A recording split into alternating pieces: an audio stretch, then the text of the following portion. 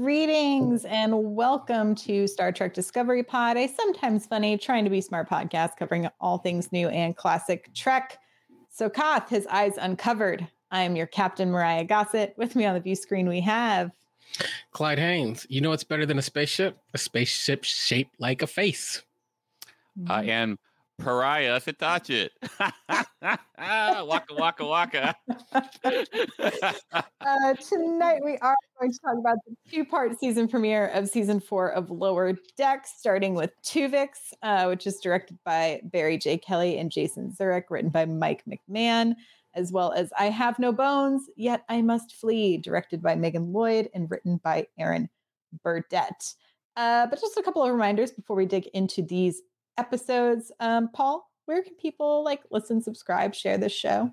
Oh, hey, if you guys want to subscribe to our podcast, we're on Apple, Spotify, YouTube. You can find all links at StarTrekPod.co. And if you love our content, and we hope you do, for just $2 an episode, you can join our Patreon at patreon.com/StarTrekPod.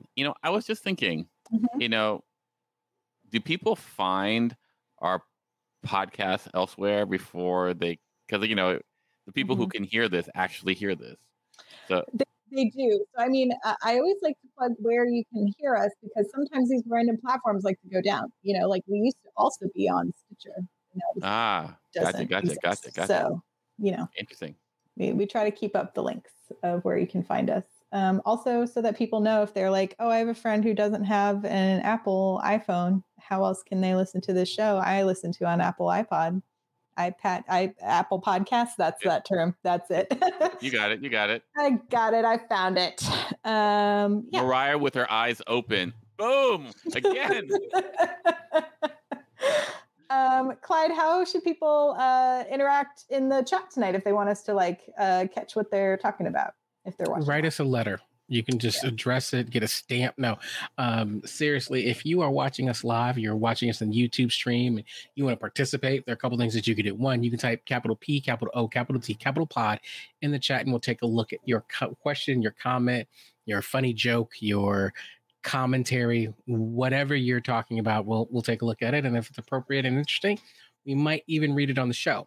Now, when we get to that special time, you want to let us know what you thought about the episode, what your general perusings are. You can type capital HF in the chat, and we'll take a look at that. And if you are a Patreon subscriber, we have a message from the Menagerie, which is a so perfect. Funny title. Perfect. But if you are one of our Patrons, you can drop us your thoughts kind of in our message from the Menagerie thread, and we'll read those. We'll definitely get to those on the show. And you can, drop us notes as you're watching and really participate kind of live for us. So yeah, that's how you can interact with us in real time. Indeed. Okay. I think it is time for us to get into some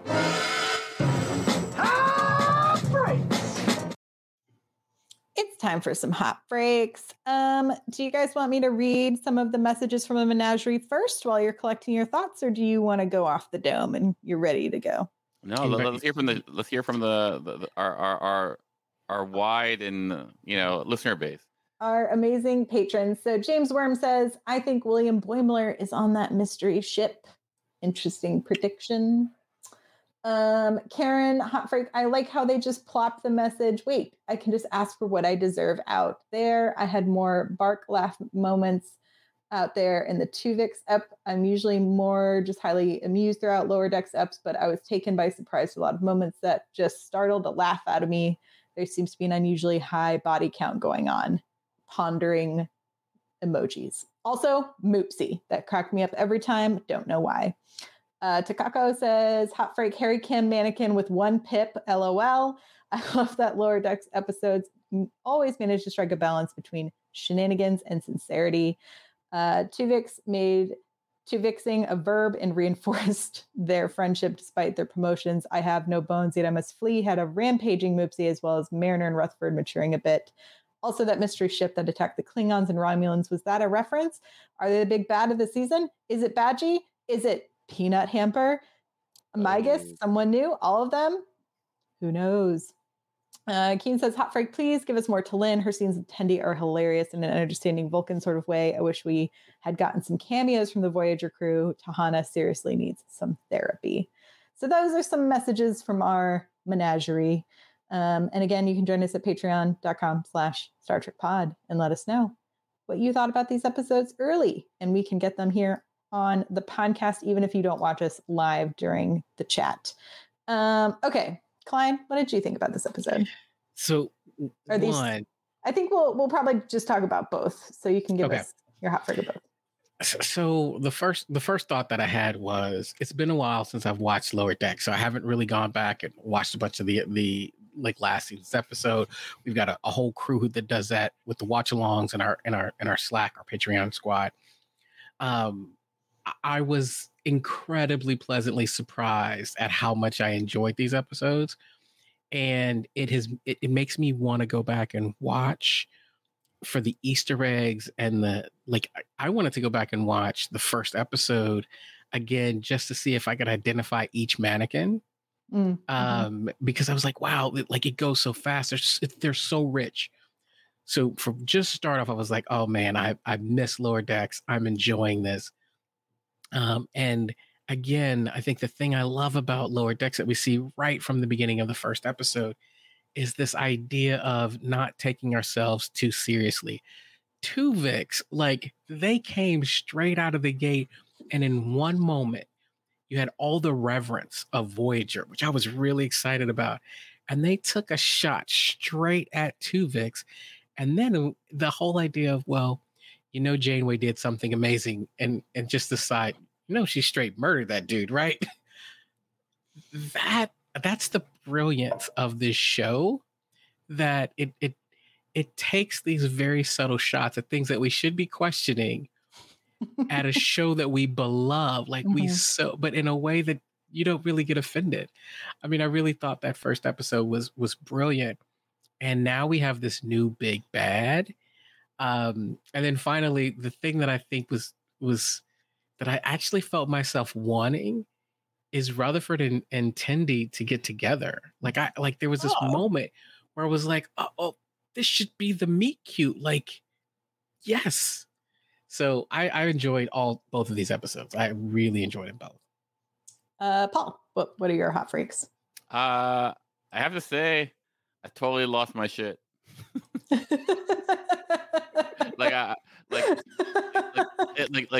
Especially out of the first episode, it just came out swinging, and there are so many references, and I was going oh my god, this is working on so many levels.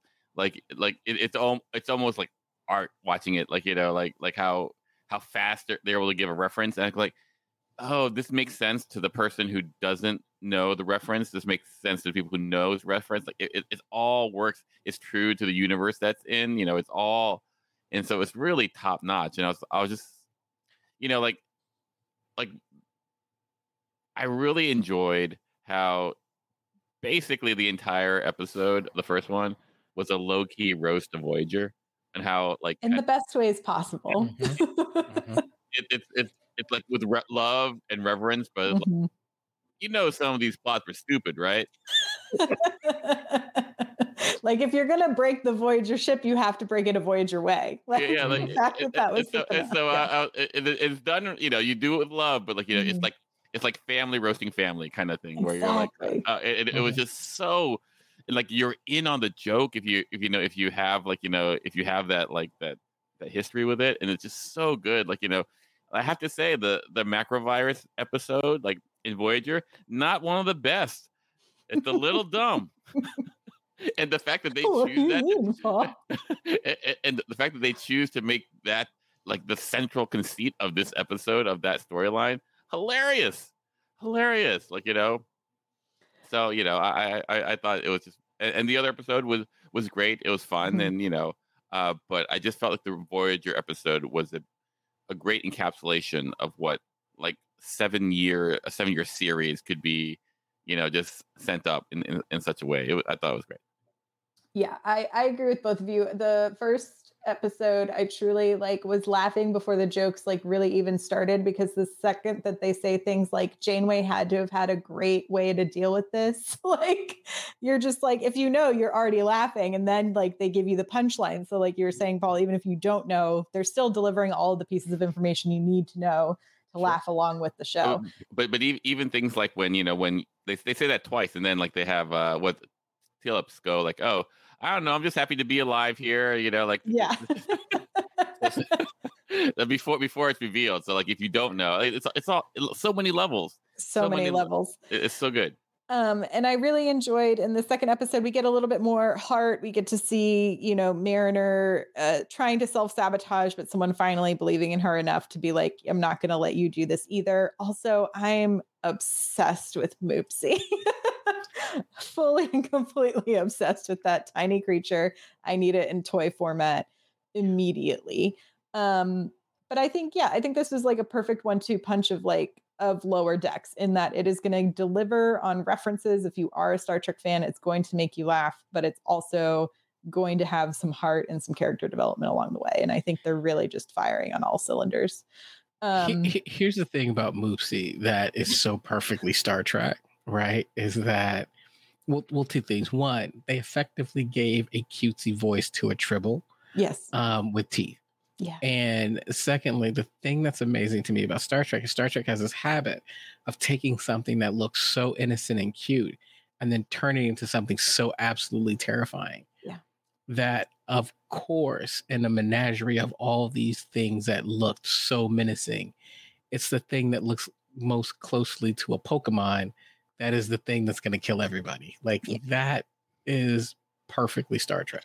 It's I love that space and the deep sea essentially follow the same rules. It's the cuter it looks, the more likely it is to kill you. Is a good rule to follow when you're underwater. I'm glad it still applies in space. Let's go ahead and start with Tuvix, and then we can kind of make our way down to I have no bones yet, I must flee. We're kind of jumping back in after last season. T'Lyn has joined our Lower Deckers. What did y'all think of T'Lyn as an addition to our crew here? I liked T'Lyn. I liked her in that episode where you did all the lower decks of the various crews, right? The various crews. So I always like her. How should I say in the best way? I think she'll play the straight woman, straight Vulcan. As far for the jokes bits, I guess, and I wonder how long that can maintain. Everyone else is so big, right? And part of the joke is that everyone is really crazy. Do you need a straight person for that? I don't know.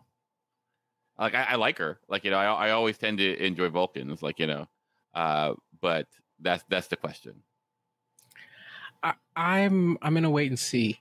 Like Paul, I loved her in the Lower Decks episode, kind of when we saw her and was really introduced to her and been waiting. Yeah, for those of you who don't remember, I think it was season 2 or 3. There was an episode where we went Lower Decks on all different ships. Yeah, I think it's early season 3. Yeah. And she's basically she helps. Oh, is it? No, it's the end of season 2, right?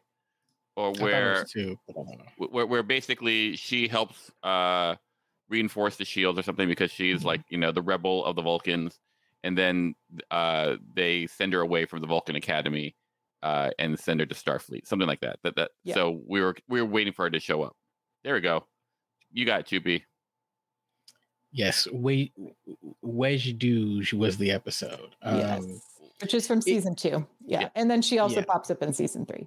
But it's super brief. It's just enough for them to say, we haven't forgotten about her. Mm-hmm. And so now she's part of the crew. I feel like I've been waiting for this for a long time. This episode was just kind of okay, let's get our feet wet a little bit. Mm-hmm. It wasn't too high, too low. It felt like Tendi kept trying to pull her into the scene. And so I was like, okay, well, I'm happy that she's here. Mm-hmm. I don't know that has gotten enough to do yet. I did like in this episode that essentially Tendi and T'Lyn were the two sides of the Star Trek fan base in arguing the paradox that is Tuvix. And so I thought they played well against each other. And it is that person who's coming in with like absolutely no emotional connection to the rest of the crew in this particular problem solving space. So I'm enjoying getting to see another character that's kind of this more sciencey. I think all of our main crew are pretty, I'd say, big characters. So I do think having a straight man is kind of an interesting addition to the foursome into the fivesome. We'll see how she fits in. I also love Gabrielle Ruiz, who voices her. So I'm excited to have her. I think again, I see why you do it. Let's just hope that the chemistry works. But let me ask you this: let's say I were to merge you two and to Claraya. Now, how many people on the pod would want me to split Clyde Raya into Mariah and Clyde, or would you rather keep the sentient being? Like who's gonna split us? Like I know you might say that, but so is there really a dilemma? I have always said I think Janeway was correct, and there was no other options in the space that she was in. Yeah, no, it's one of those things where it's like, Tuvix, you're great, but like, because I was like, is it a fully separate sentient being if it's just the DNA and the memories of two separate people? Well, they go to a extreme point to make it so, right? Yeah. So but it's one of those things where like so is this really a false kind of like a false dilemma? Which is fine because it's a comedy, it's light, it's supposed to be. But I'm gonna like, I don't know, Tendi, are you really? Because if it was Rutherford and like and Boimler together, there's no question. Right. Well, I don't know. Maybe Tendi would try to find a way for all three to exist at the same time. I think she would try at least. Who knows what the conclusion would be. I did like that Boimler essentially says what we all are thinking this is some Voyager deep cuts as soon as we start getting some of these hollow creatures popping up.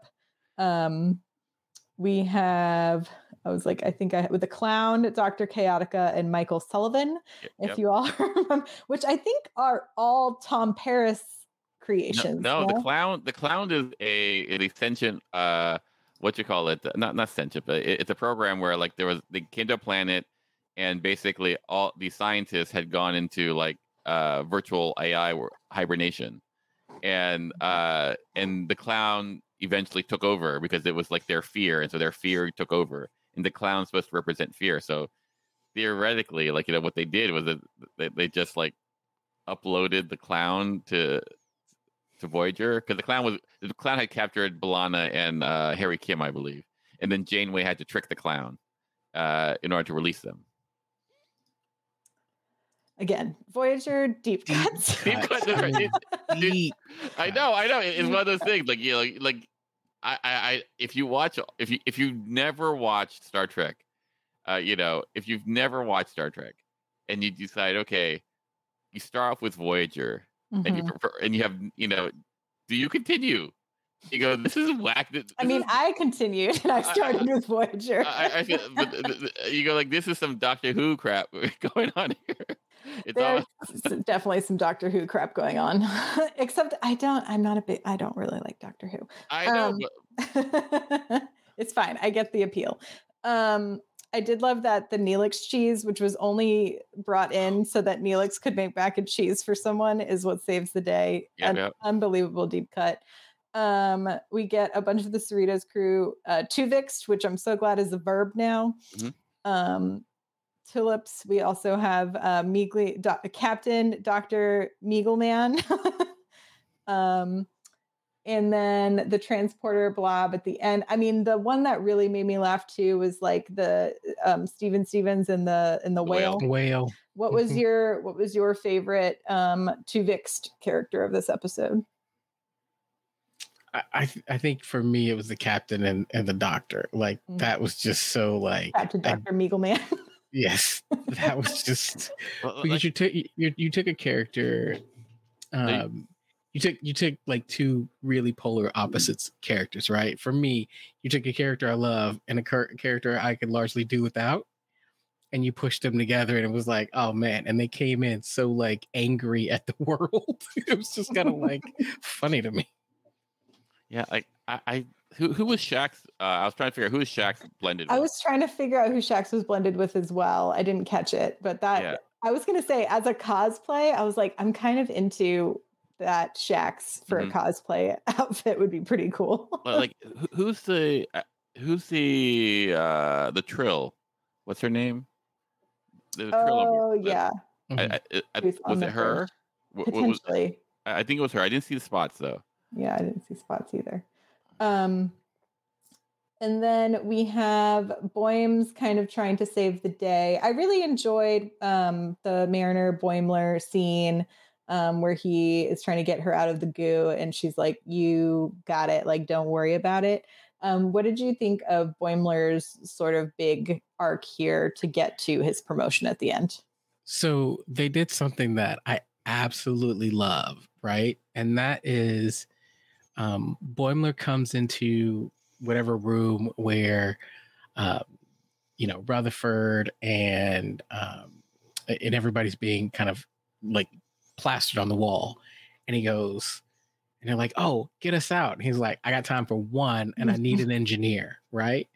Which I feel like in so many shows there's this moment of like, oh, you come in and you've got this big dialogue and let me get everybody, but he grabs Rutherford, they jump in, and immediately the person comes back. And I was like, that might be one of the most accurate portrayals of enemy steps out of a room that I may have ever seen on television. Like, it was like that. And then Ransom just like, oh, like he caught what he caught. It was like, oh yeah, that was the right move. Like that I thought was a great scene and just stuck with me a little bit.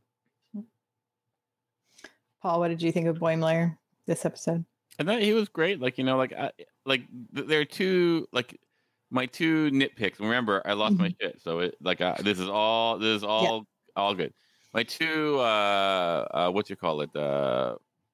nits to pick is that, like, I don't know if I really buy Boimler going like, oh, I'm afraid I'm gonna get a promotion and then we won't be friends again. I don't really buy that. Like you could choose something else for, like, he could literally just been nervous. I mean, do you think it's what he says in order to cover up the nervousness, or is like this is like an easy way out? I mean, I bought it at the time, but yeah.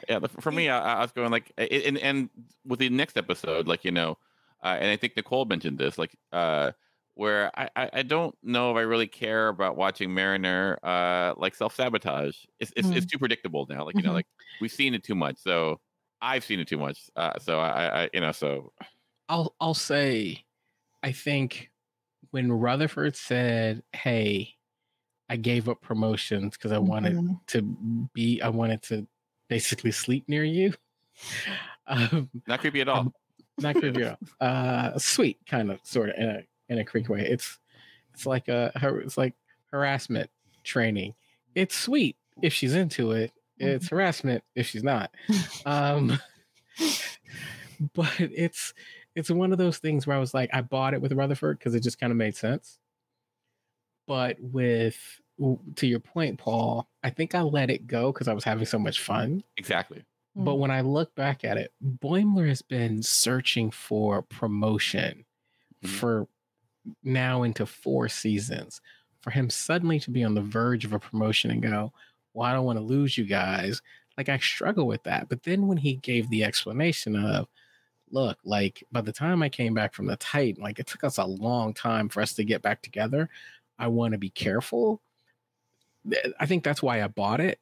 But early on, what I really thought was he was nervous because he was trying not to screw this up. That felt like Boimler to me. Totally. And I'm like, if they had just gone with that completely, it'd been fine. Like, remember Boimler, like kind of ditched Mariner to go to the Titan. So, like, that's why it took time for them to. It wasn't because he got promoted. It was because, he got promoted, transferred, and didn't tell her Yeah. You know, like Do you think then it's more I wonder then, it feels like it probably should have been phrased in I was nervous to tell you because the last time I didn't tell you, bad things happened, but I didn't know how to, then you get into that spiral of like, then I didn't know how to tell you. And like, what if you're also not going to get it? And then, then you get the reveal from Mariner saying like, no, I'm the one who said you should get this promotion.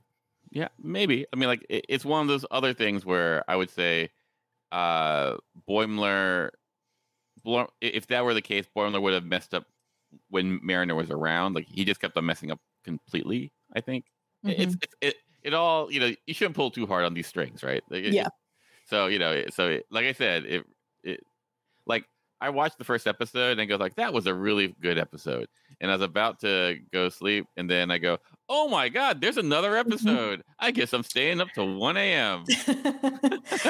Truly. I really liked in this episode the different animation styles they used as well on the holodeck creatures. I thought was really cool. Also, the fact that we got the salamanders were Borgified, and the micro nanites, whatever, were also Borgified. It was hysterical. The curator was also voiced by Andy Richter. It took me a long time to figure that out, but I thought he did a great job and was a fun addition to this episode. Yeah, I mean, I had a really great time with it. Is there anything else y'all want to talk about with Tuvix? I had a thought, but I lost it. Good.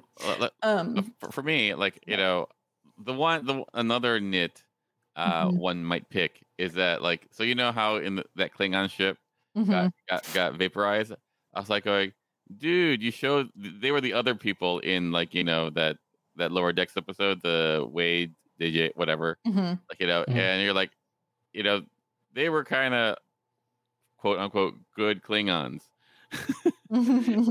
they stopped the Pakled and the bad Klingon boss from like and so you're like going like, how disrespectful that they take them out. And like it wasn't like they messed up either. It was like, hey, let's blow this up. No, there's no honor in blowing this guy away. And then they go, oh no, we're going boom. Yeah, disrespect.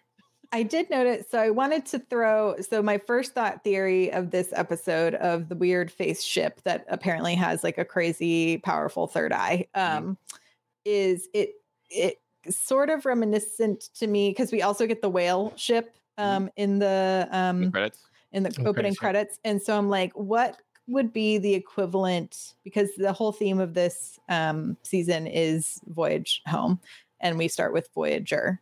And so I did not know that. Well, the poster is themed after it, right? Sure. So they've been referencing all the movies for each poster. And since we have the whale ship, I was like, what creature from now would come back in that ship that is like sending a message and destroying all of these things? So that's like where my first ponderings have gone. Interesting. I guess like, like it reminds me a little bit of a Voyager episode where what's her name? Nielsen's girlfriend. Well, Kalis, or no, not that. That's no. It's it begins with a K. Yeah, it begins with a K. Kalis? No. We're bad Star Trek, bad Star Trek people. If we don't. Peace. Kes. Oh my God. Yes. Good Lord. Thank you. We're some of us are old and some of us are just bad. There's been a lot of names I had to look up for this episode. Okay. Hey, just keep in mind, it's 11:30 on the East Coast. That's all I'm saying. Yeah, keep in mind that it is like 3 a.m. in Uzbekistan. And it's late. I mean, I'm not there. We're not in any of those places, but I'm just saying it's late. Places it's late. Somewhere it's late. Not to mention Alpha Centauri. We're not even going to go to Rigel. So anyway, like Kes comes back and she's old, right? Because she's like 7. and like she's all angry and she's like blowing up Voyager and all that stuff. So what powerful character might we have to come back in that way? Because it felt like that's how Kes's ship came back. It was because the Mm, ship was just like floating on and then just crashed into Voyager. maybe. Maybe I'm because not I saying think it's Cass. I'm just saying like who could it be? here's the thing. Here's the thing that I was surprised at. We had a holodeck episode, right? So Mhm. from the very jump, right, from almost the first scene, we see Boimler and Ransom in the holodeck, and like, oh, so this is a holodeck centric episode. Great. I naturally assumed like, okay, so I'm ready for Badgie. Yeah. No Badgie. What if Badgie's in the ship? I mean, we ended last season with Rutherford's eyepiece getting picked up by something that Mhm. still had the Badgie program on it. So I feel like that is probably where we're going. But the big question is who picked up Badgie? Like and like there's this theme in Star Trek. There's I think the Changeling and Star Trek the motion picture Mhm. where like two things merge and become something different. So like there's an episode in the original series where this probe meets another probe and then comes back and it becomes this super killing machine. And thinks Kirk's his dad. And there's the V'ger thing, so like maybe Badgie is blended with someone Mm. coming back, As Chippy just said, don't they say one life sign? Could Badgie have a life sign? That's a good question. Mhm. And then Takako with the best possible prediction. Peanut Hamper picked up Badgie. Yep, Takako is the big winner today. Like saves Mariah and myself from like having to do that. Well done. Well done. Well done. Yeah, I mean, the last time we saw Peanut Hamper, she was locked up behind some glass. Okay. Let's move on. So if you haven't watched the second episode, we're going to go ahead and start talking about I Have No Bones Yet I Must Flee. So if you are not ready for that, you can go ahead and hit pause, come on back, because we're going to dig into some spoilers. We start out this time with some Romulans who have some banging lighting on their ship. I really enjoyed it. I also think it's funny that both the Klingons and the Romulans are both like plotting to take over their own ships as like an interesting parallel between the two cultures, and taking down their captains. And the weird headship takes out the Romulans. And just so you know, Mariah, Mhm. Clyde and I have never had that discussion about Mhm. taking you out. We've never had that, Mhm. right, Clyde? Never. No, we have Never. not. Never. Have you gotten the tea that I sent you? You sent her tea? I sent her a mysterious package. You did? Did you get that? That didn't come in the mail? I'll have to check my mailbox after this, see what's hanging out. I did leave. I think I did get some tea, but I left it out for my spouse. Should he not drink that? I don't know. Like if it tastes weird, I'm sure it's fine. Okay. It's very Yeah. exotic. Very exotic. Got it. Okay. We get a very iconic Shax and Ransom stretching scene. Oh my God. That was that. Like I said, lost my shit. If you put them upside, so if you don't know, if y'all are unaware, this is a very, very famously kind of cringy scene, but I'm so glad they've redone it to show that it doesn't matter your gender. You can wear these amazing outfits when it comes to Star Trek. That was Beverly Crusher and Troy stretching in the gym.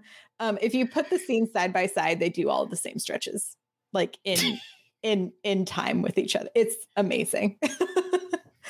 I mean, I think what's beautiful about this is you look at it and it makes you, if you have never thought, if for whatever reason, back in 1990, whatever, you watched TNG and you saw this scene between Crusher and Troy in their, leotard stretching, and you never had this idea of like, whose bright ass idea was this, right? And what's wrong with you? When you see Shax and Ransom do it, it will trigger and go, man, whose bright ass idea was that? And what was wrong with them? No, it goes one step further. It goes like, why the hell didn't I notice that before? That too. It's like the things that we accept, like right now, in 30 years, like you can close your eyes and go like, what was I thinking? What was I thinking? Truly. I do like that this episode essentially rewrites how like sexist and misogynistic that original scene was by being like, no, this is Star Trek where everyone wears this exact outfit when it's their cheat day and they go to do their stretches. Well, and that was part of what I loved is their conversation was fantastic. Like it was so meaningful. But they were like, oh my God, have you tried scratching the bed and going pss, pss, pss, pss, about when Shax needs some advice about how to get to Anna from out from under the bed? Truly made me guffaw. Like, well, here's what I took away from that, though. Right, is I was like, I was shocked because I was like, wow, because I thought the whole Shax Tiana relationship was really secretive, and it's like, oh no, he opens up to Ransom about this, and so it showed me how tight their relationship was. I was like, oh, okay. Right in the middle of like these yoga stretches, these aerobic stretches. Well, like one of the episode that that I first remember the stretch is like basically there was a quarter Betazoid negotiator on board, and Troy is going like, oh my God, this guy is so amazing, blah blah blah. So the fact that Shax is talking about the doctor in that way, it just parallels that.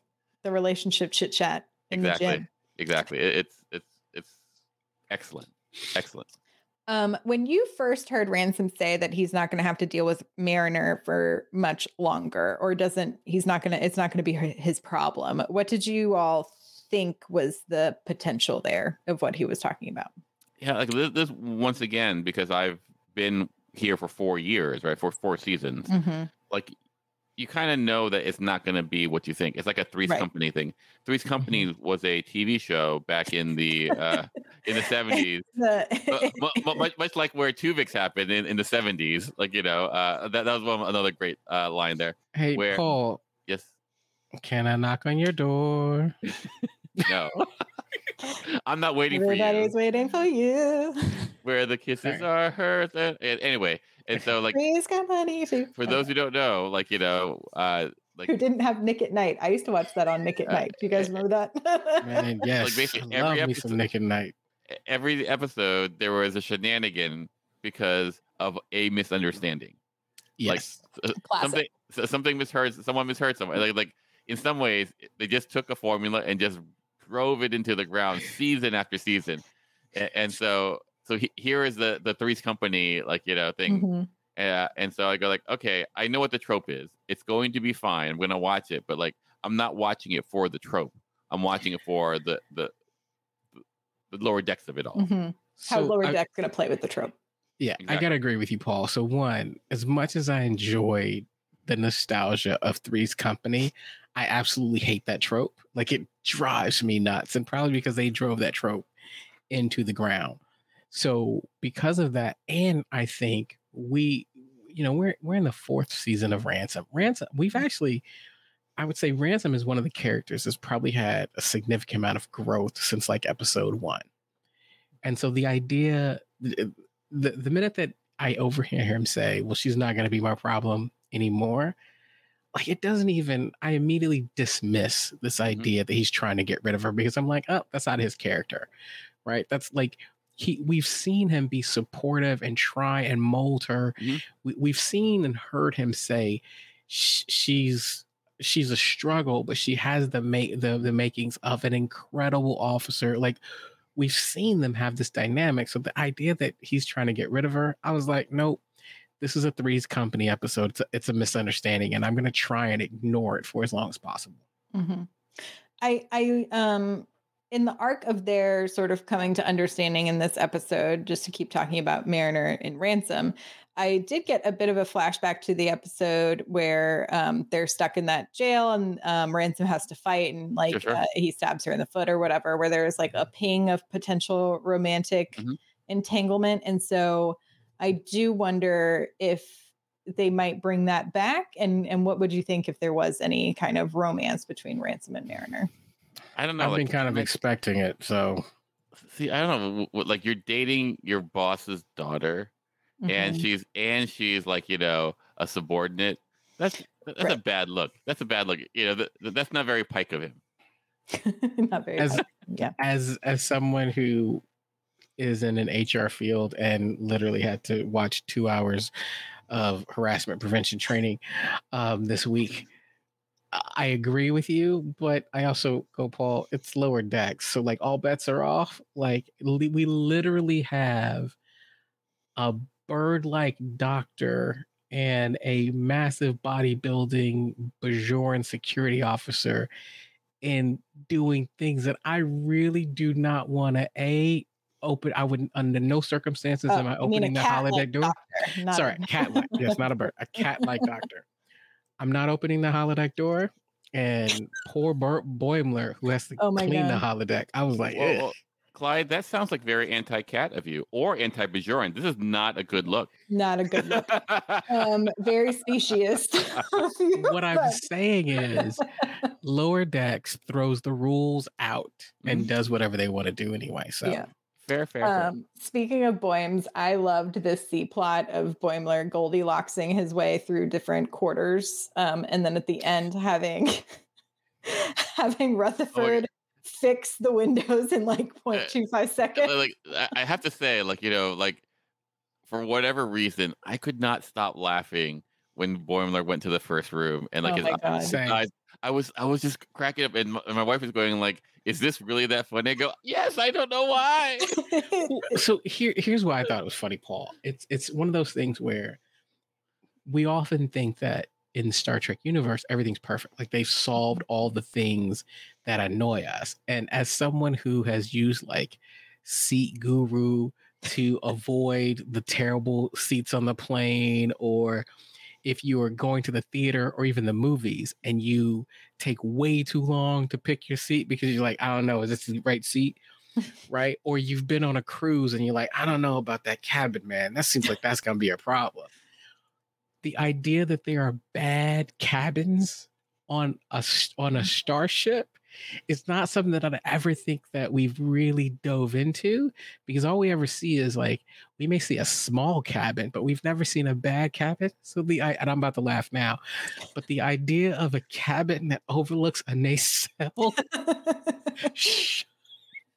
It's like if you've ever checked into an Airbnb and they're always like, oh, it's so nice and so quiet. And then like the instant you walk in and you try to go to bed and there's just like a glaring street light and there's no curtains, there's no shades. Like no, it's a relatable bit. It's a relatable bit. 100%. It was great. Like I like, you know, it was I like there is some like they're hitting their comic gold here. Or they're, I hope they're not peaking, but it feels like if this was their peak for their comedy peaks, it's a good peak to have. Like, you know, it reminds me of like when Modern Family was really hitting its stride. You know, in some ways, one of the reasons why like I don't believe Ransom really getting rid of Mariner is because like there's a very family vibe about the California class. This crew, like it is like Modern Family where everyone is imperfect, but everyone wants to do the best job. Yeah. What did y'all think of Captain Freeman, who in her holodeck exercise is the president of the Federation, and she's going to practice her scatting? I mean, it's totally Freeman, right? Like, you know, she's stern and there's a streak of ridiculous about her. Truly. I love that they've kept a little bit of silly with her as a character, because I think it could have easily fallen into the like, you know, we got those episodes with her where she is always like the underdog who's tired of being the underdog and trying so hard to move past that. But I enjoy the silliness, I think, of her character the most. I mean, when Boimler is just so frustrated, but he yells out, who puts a room in between two holodecks? Those holodeck walls are thin. like we're hitting some things with Clyde here. You're learning something about Clyde Haynes, everyone. Clyde's funny bone is really tickled this episode. Man, I was dying because it was just so ridiculous, but the commentary just hit me like that's what you would say. Like, you're so annoyed, but you're like, who does this? Like, yeah. It's like the person in the dorms who has the room that's between the laundry room and the elevator. There you go. It's the worst spot. Like, why even do that? Like, make that a storage closet or something. But like, you shoved a room in there, and now somebody is just stuck with the worst room on the planet. Yes, that was hilarious. Like, I like. They're just, to your point, Paul. The comedy timing. Like, I'm hoping they're not peaking, but this was hitting it for me. Back on the menagerie, the zoo, we have this. At first I thought this dude was like a banana creature, and then I realized he was a tree, running this crazy zoo with our Moopsie, who I'm obsessed with, and the people who ultimately set him free. But what cracked me up the most through that sequence of events was this poor ensign that was on this trip with Ransom and Mariner to kind of be, a good audience surrogate in some ways, to be like, you need to figure out your shit, like you're messing this up.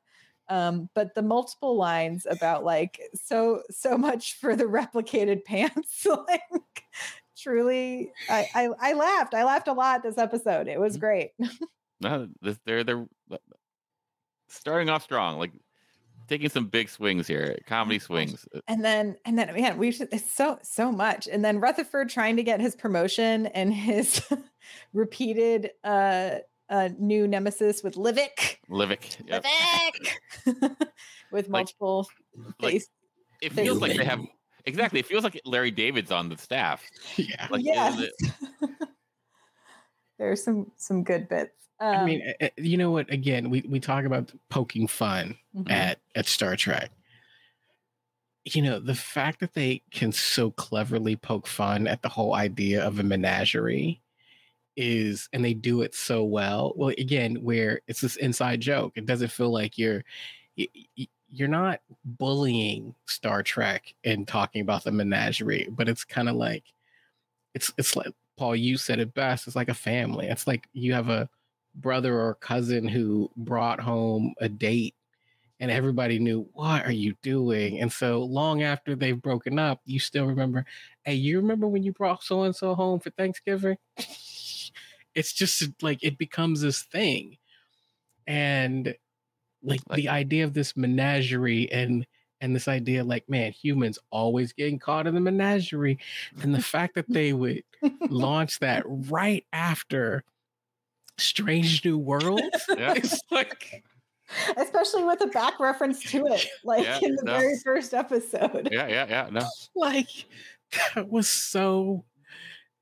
That's so inside joke. Yeah, that's hilarious, right? Like when you were saying all that, Clyde, my first thought was like, somewhere out there, like cutaway, there's this family, and they go like, girl, remember when you brought that guy Clyde Haynes to Thanksgiving? Oh my God, what were you thinking? Yeah, I don't do family Thanksgivings. not until we engage. It doesn't happen. It's like I fully avoided it. Yeah, no. We did finally get Moopsie kind of re-confined by Mariner having to, in the least like punching someone in the face seems like the worst way possible to get a bunch of teeth out. I was like, is there really no replicator around, or just like some chicken? Like, are there no bones? There's nowhere to be like, hey, replicator, give me a pile of chicken bones. Like, it was funnier that way, but especially with his bad veneers at the end. But I thought that was pretty wild. Probably very cathartic for Mariner to get to repeatedly punch Ransom in the face. And then back to Rutherford prior to him finally getting his promotion. But I wanted to go through, he was previously offered promotions for saving the Cerritos from the Packlets, no small parts, from the USS Rubinox from the space jellyfish in Much Ado About Boimler, and Tendi got Bellows to promote him in this episode for That Time He Removed the Hull, which is from First Contact. We've talked a lot about Mariner's kind of backsliding in this episode, but do you think she actually is finally moving forward? There was a lot of conversation in the chat about people kind of being tired of the Mariner backslide situation. Like, I don't think she, like, ultimately, like, the way that I see it, and this is just me projecting, like, although Mariner has a lot of like celebrity like acquaintances, she Mhm. doesn't have a lot of friends. Mm-hmm.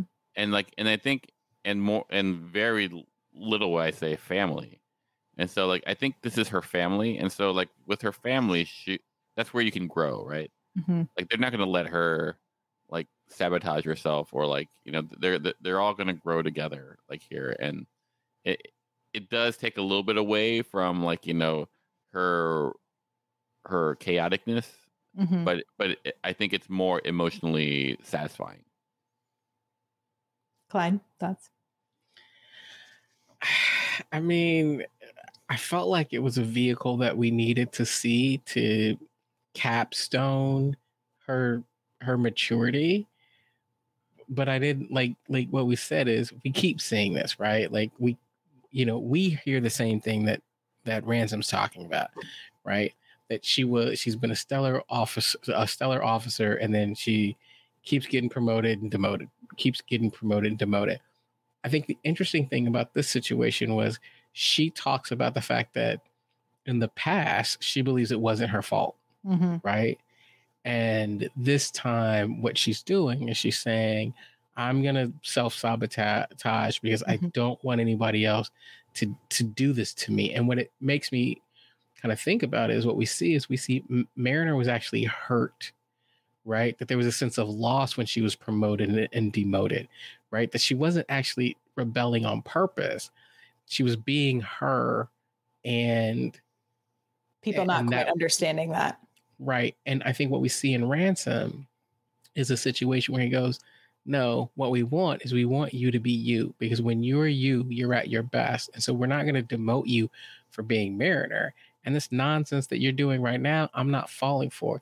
Like I feel like I got where they were going. Mm-hmm. It's almost like I wish we had gotten there. I wish they had done this maybe last season. Like, could we have done this one fewer like Mariner self-sabotage? Yeah, like it's kind of we did one iteration too many. Yeah, but I like where they were going. I think this will probably be the last of it that we see that's like her on purpose sabotaging, right? Like perhaps there might be something she gets in trouble. Like they're all going to get in trouble for something, but I don't think there'll be anything that's truly like her backsliding anymore. I mean, like you could get to a point where like she has a point and then like another person has a point and they're both good points and she has to stick to her guns. Like, that's what good Star Trek is, right? Mm-hmm. So totally. The other thing I thought was really interesting is that I feel like I'll say I, because of this being the lower decks, I think part of what we've looked at it, Rutherford not getting promoted and Boimler not getting promoted or promoted and demoted, or, and Mariner self-sabotaging. And I think the reason why we've accepted is because largely we're like, well, this show is about lower decks. The show is about them being ensigns. If they get promoted, then the show can't exist anymore. It's kind of like the will they, won't they? Well, they won't, because you need that tension in what they are. But what they've done is they said, no, we're going to promote them and they're going to be junior grades. And so maybe they're not quite lower decks. Maybe they're lower middle decks. Mm-hmm. But they're showing that, hey, I don't know that we can have a 30-year Simpsons run, but we can have a run for a while, despite the fact that most people in the service typically are promoted at some point. And so that was actually exciting to me. It's like, oh, I don't know how far they're going to take this, but the show is not bound by them being junior grade officers. Yeah. I also wonder if, I think Mike McMahon's a pretty smart showrunner, and he's, had worked on quite a few animated projects that have run for a number of seasons, but seemingly, Paramount Plus has not had anything run for more than 5 seasons besides maybe Yellowstone. So I think he's also, as much as I don't want any of our Star Treks to ever end, I do wonder if there is some grander plan or like a slight plan of action for if this series ever has to come to an end. Sounds like a Mariah theory to me. Are you thinking spinoff Mariah?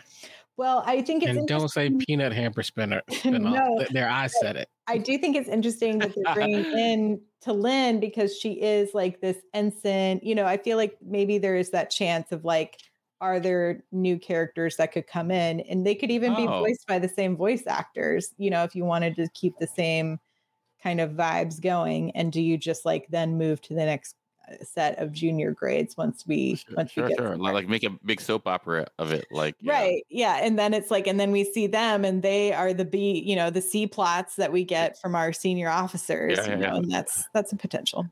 Imagine like a cartoon soap opera that starts like that. That'd be amazing. I would love it, honestly. Yeah, it was a good time. Just to also add some tension to our theorizing about this weird mystery ship. So this episode, the title is a riff off of a Harlan Ellison short story, I Have No Mouth, But I Must Scream, which is a sci-fi dystopian Cold War type situation. So maybe there's a clue to this ship that is destroying everything. We'll see. We'll see. Potentially. I don't know. Just thought it was a fun reference. Just reiterating again, if anyone wants to send me a Moopsie, I will send you an address because I'm not crafty. And I'm obsessed and I need a plushie right away in my life. Anything else y'all want to say about I Have No Bones Yet I Must Flee? No, I think nope. we got it. Like, I think this is a really good start to the season. Like, if there is better, I could not come up with it. Like we're at S tier level. Yeah, it's really firing on all cylinders. It's also exciting to see. There's been a lot of I think who wrote this episode. Aaron Burdett, this is his first written by credit for Lower Decks. I think he started out as like a writer's assistant and has moved up. So like, I just like shouting out shows that seem to be, doing things right by their writers and their staff in wake of the strike, and also terrible things coming out about other showrunners and comedy places of work. Megan Lloyd, who directed this episode, started out as a boards illustrator. So, it's nice to see people who've been working on this show for a long time getting to rise the ranks, as they should, as the entertainment industry should do. Studios, pay everyone, support the strike. Also, I think last week I had said there was the Star Trek strike happening, and I said it was last week. It's actually tomorrow. It is tomorrow. It is September 8th for Star Trek Day. Which makes more sense why it's planned for that day. So there are pickets that you can join on the West Coast and the East Coast. And we've been tweeting that information on our account. Mariah, have you ever been to a Star Trek Day? I have been to a Star Trek Day, but that was run by Paramount Plus, and I'm not supporting the studios currently. So yeah. I did see they're having some programming, I think was all pre-taped, which like pre-strike, I guess. Yeah, it has to be pre. Well, I did notice a lot of the people doing stuff were like drag queens, but I know one of the drag queens in SAG, so I don't know. And then like a lot of the Lower Decks people, so I don't know if they just like Jerry O'Connell is hosting, I think. But like Jerry O'Connell, still like it's still SAG. It's not. Yeah, I don't know. The writing is IATSE, but like the anyway. Part of what Paul is getting at is last year on Star Trek Day, Mariah got to go and do fun stuff. Yeah, and I missed it, and now I may never get to do it again because the studios are the studios. Yeah. Wow. Oh my God, Clyde! I'm so sorry. I didn't mean to imply rub that at salt all. in the wound. I'm just saying, hopefully, sooner than later, the studios will come back to the bargaining table and will give our writers and our actors what they deserve. Although an IATSE strike is also coming in the next couple of weeks. So we shall see, but I hope all of these workers who make all of the things that we love get their fair share and the payments that they deserve. And by next year, we can have a really great time at Star Trek Day because everyone is making money. Right. You and me, Mariah. We're going to make it happen.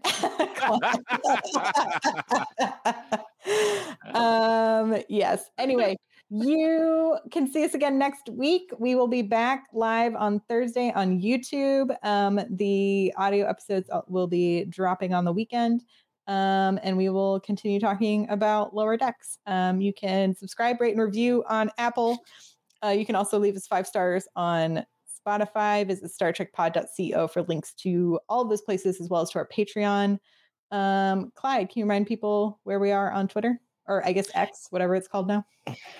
That thing that people send messages and DMs to, you can reach us at Star Trek Pod. Indeed. Thank you, Karen, for helping us out. We appreciate you for running that space for us. And we will see you all next week on Star Trek Discovery Pod. Live long and prosper. Bye-bye. Bye, y'all. Laters.